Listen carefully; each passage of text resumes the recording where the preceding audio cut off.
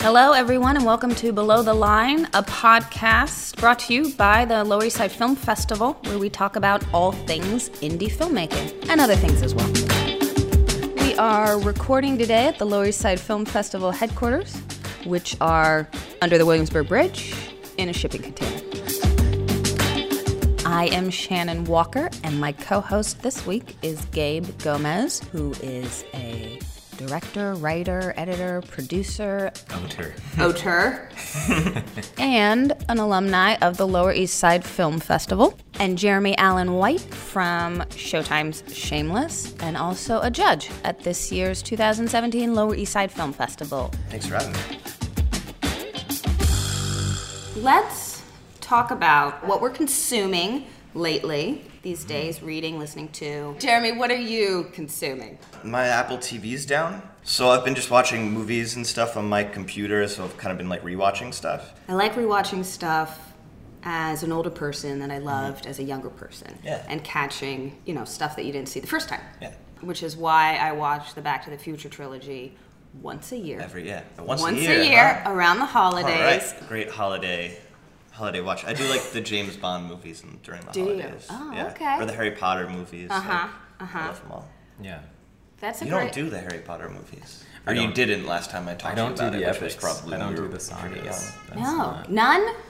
No, I don't. None. About Back Not to the Future. I don't know. I mean, what? I've seen them. I've seen all of them. I just Yeah. don't really religiously partake in the franchises. I guess that's not like. But they're epic masterpieces that I will rewatch over and over and over. Like what? Tell us. Like all of Paul Thomas Anderson's work. Oh, Yeah. okay. And I think that was like a huge part of what Jeremy and I were That was something we aspiring watched to together be. all the time when we were in middle school and high school. That was like our homework. Sort of. I mean, remember Nick Lowe would give us, our friend Nick in high school had this absurd collection of DVDs, and he would kind of like once a week, Every week, pass yeah. out Sign you. these DVDs to take home and watch. So yeah, kind of like homework. Yeah. Fun fact, Gabe and Jeremy have been friends for many years. So those movies meant a lot to you growing up and sort of formed your artistic sensibility, would you say? Sure. Yeah. What else? Would you Entourage. say? Entourage. Yeah. So You guys are living that life We now. watch that a lot. And all of we're so basic. All of Scorsese's stuff we love so much. We watch Goodfellas over and over and over again. Yeah. Being such a big Paul Thomas Anderson fan growing up, to shoot with William H. Macy, were you so "Whoa," cool for the first time? Were you whoa, yeah, I was yeah. literally tell me just All your everything tricks. he's done. Tell me everything he's done. Tell me everything. Please. And Bill is such he was pretty much no. He's the sweetest guy, but yeah, it's hard to drag that stuff out of him. But I'm still trying. It's 8 years later. We were just at a wedding last weekend. Emmy Rossum's wedding? Yeah, Emmy's wedding. Yeah. And I asked him again. He had a couple drinks, and I was I'll get him. He'll really tell me some stories about PTA, and still no go. It's tough. It's tough work. Well, I wanted to segue into a film that we're showing at the festival this year. We're doing the 25th anniversary screening of Home Alone 2. Yep. Because sequels don't get 25th anniversary celebrations. And That's a good point. And they should. Yeah. They should. So we're doing Home Alone 2 this year, midnight screening. Home Alone 2, Lost in New York. Lost in New York, that's right. Yeah. There is a... Right, he's in the hotel. He's at the Plaza Hotel. Plaza Hotel. They lost their child once, and then they lost their child again. And I felt like this could only happen in the 90s. Now you get your kids taken away. It's true. The basis for those films is pretty ridiculous. It's outrageous. It's Yeah, pretty absolutely. ridiculous, but you buy into it as a kid. Yeah. And you I can wonder, relate as a kid, I guess. But I wonder if kids these days are smarter than we were growing up. Well, they've got phones and stuff. Well, the answer is yes. The answer is yes. They are a lot smarter than we were as kids. But Well, it depends if on how you kids- define smart. I mean, well, How I'm defining it in this conversation is if ridiculous plots like that, kids are more savvy to. Right. Like if they'll call bullshit on something. Yeah, exactly. That's my question. Well, I don't know what the kids are watching these days. I know what they're listening to. And what are they listening to, Gabe? I know what they're playing with. What? Yeah, what's Tell Dangle us, listening Gabe. to? Tell What's your us. little brother listening to? Do you know? Yeah, I guess he's kind of, they're playing the Minecraft. I mean, it's a lot of video games. It's a lot of fidget spinners. And they're on the Fidget Facebook. spinners? And they're all listening to Lil Uzi Vert, you know? They are? Yeah, man. How little are we talking? I mean, he's 14, so. I guess that makes High sense. school. Yeah, High totally. school age. Yeah, I think of him as, this is Gabe's brother. He's still 3. I just think of and him you're still dropping him. Still on his 3, head. and I'm dropping him on his head all the time. Jeremy dropped my brother on his head. It was Whoopsie. the Does your mom scariest know? thing. Oh, I yeah. think I was We like were all in right tears before they came. We were like babysitting, and I was like throwing him up in the air, and then I was like kind of like catching him when he got close, like kind of scaring him. And then one time I just didn't, and he there's like always- smacked his It was head. it's a and then it was like that groundstone. silent. You know when a kid gets hurt and, And they don't. time freezes. They don't cry yet. It's Well, just the those longer like the silence is, the worse they're gonna exactly. cry. So it was like 15 seconds of like Gabe and I just like staring at a silent child on the ground. No one wanted to move. No one wanted to do anything. And then he just fucking lost it. And I was so sure he like, oh my god, that he had a concussion. He was gonna go to bed that night, and oh my god, it was bad. That's the most suspense one will ever feel. That moment when a kid is maybe hurt. Yeah. There's nothing else like it. You can't recreate that in a movie. can't. I dare you to. Yeah. I dare you to Can't try, pay for Gabe. that. I dare you. I've been looking for it on the streets. I can't find that high anywhere. You can't bottle it. You can't buy it. You can't recreate it.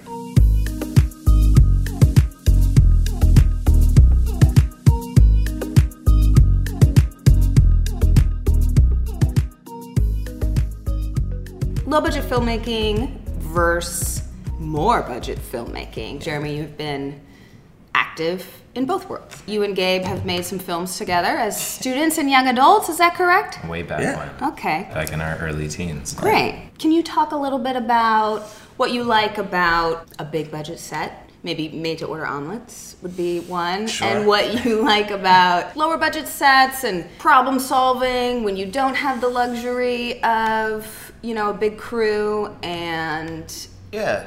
I haven't done that much like big budget work. I guess the TV show I do was probably like the most money that's like put into a project I've ever done. But we really do it like we don't have any money, which is nice. I think like with a lower budget, you're forced to make decisions that you wouldn't have to otherwise make, or make choices, like not even decisions, make like actual choices towards the project. And then for like small budget filmmaking, like I just did something and we shot, the script was something like 130 pages and we did it in 22 days, which is really crazy. But what that demands of you as like an actor, as like anybody involved in the film, is, to just be present for those, 22 days and to be working like pretty much like every moment that you are awake, to be like working towards the same goal. And I feel like on bigger budget things, the more time you have, the less focused, I guess,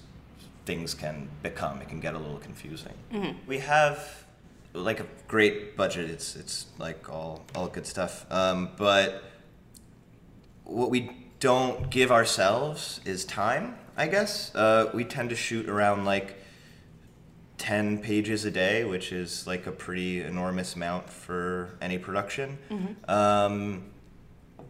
And we're also not allowed, as actors, sides on our set, which is also like pretty normal for like any production. So the actors are expected to come not only, having had memorized all their lines and being cold and off book, but really knowing what they want to do in a scene, because we know we don't have the time.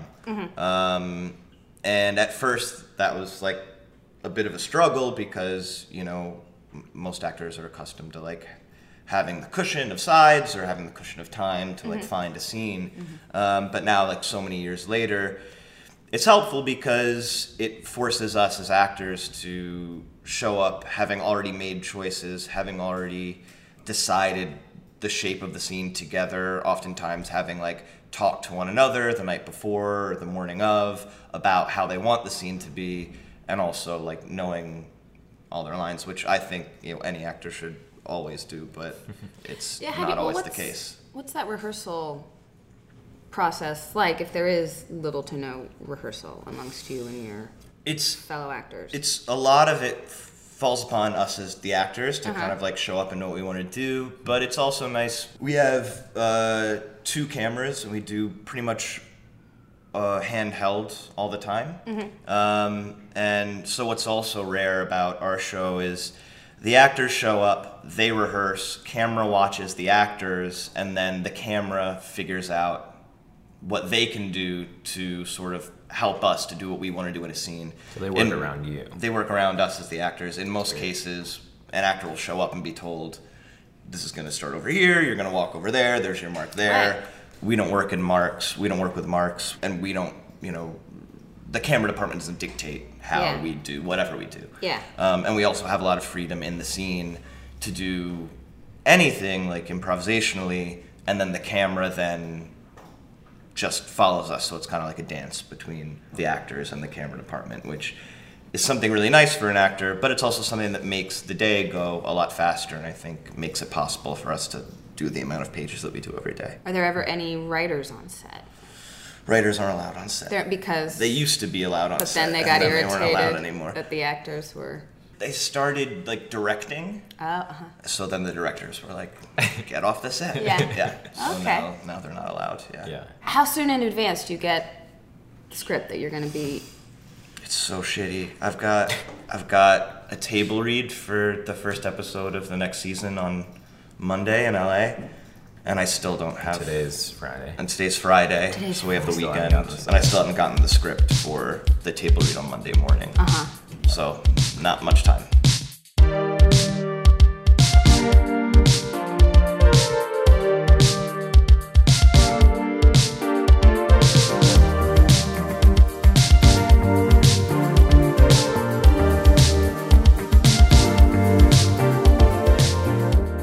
Let me close with my fun fact about Home Alone 2. Yeah. Okay, guys, this is a good one. This is from a website called imdb.com. I've heard of it. Have you heard of it? Yeah. After one scene, Macaulay Culkin asked Joe Pesci why he never smiled. And Pesci told Macaulay Culkin to shut up. And at that time, Pesci said, he's pampered a lot by a lot of people, but not me. And I think he likes that. Joe Pesci, love Joe Pesci. Joe Pesci. Do you guys have anything fun fact about one of your favorite movies that you can rattle off real fast? I was thinking of the story that I had heard about Nicholas Winding Refn first meeting Ryan Gosling. And he basically picked him up from an airport and he said, I think we just need to, it was in preparation for Drive. And he said, I'd just like to drive with you for a while. Oh. And I don't really know what went down in the car, but I know they listened to a lot of music, and I have heard that Winding Refn cried a lot while kind of professing what this story meant to him and what he expected in Gosling. I heard a different story. I heard that they were on a general meeting, like they were fans of one another. Ryan just wanted to like drive around, and then because of their drive, Nicholas came up with the concept for the movie Drive. But I don't know if that's 100% true. Yours could be right too. Yeah. Which came first, the chicken or the tear? Exactly. But I'm sure you cried either way. Yeah. Well, no, I was thinking of that story when you and I were together because we were listening to a lot of kind of like retro sounding music. We were. Did you cry, Gabe? I cried. Almost.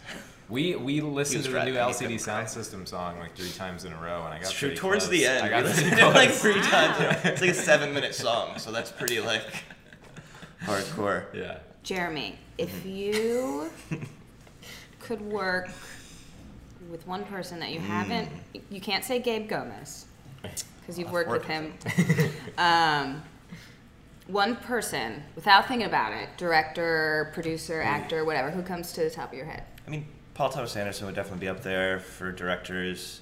And then Matthias Schoenart, I think is how you say his name, who's the actor in Rust and Bone. He was in Bullhead. He also did this really cool movie with A Bigger Splash. I don't know if you guys saw that. Did you see that? Yeah. Did you like it? Yeah. Okay. Anyway, he's an actor like I like recently admire more, so I guess that's like on the forefront of my head, and I'd love to work with him. I feel like you guys could also play siblings. Yeah, I could play a little physically. Little bro. Yeah, I could see that. Yeah. But yeah, he's got like he's such a masculine guy, and he plays such masculine roles, but there's also something like, I don't know, so fragile in there, and I don't know, it's something that's really like intriguing to me. Big fan. That's how I feel about Kyle Chandler. Yeah, sure. Yeah. Full circle. Yeah. Full circle. Wrap that up. Yeah. Gabe, you. If you One could work. person. Yeah, And don't say Shannon Walker. Kyle Chandler. I'm madly in love artistically right now with Barry Jenkins. I think the guy is. I think he's very important right now, and I don't know. I don't know in what capacity I could work with him, but I'm glad he exists. Does he have like a follow-up yet? I think he's slated to direct something. Yeah. I think he's So in like 2 curious. years. But I mean, even the episode he directed for Dear White People is just so incredible, and I think that, you know, generationally, everybody has a film or a director or an actor that kind of represents movements and a generation, and I feel like he's up there. Yeah, for sure.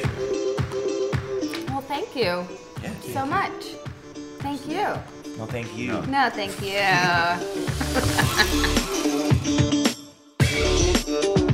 So this year's Lower East Side Film Festival is June 8th through the 15th at the Lower East Side's famous Sunshine Cinema. And we are screening the 25th anniversary celebration of Home Alone 2, June 9th at 11:59 p.m. It's a midnight screening.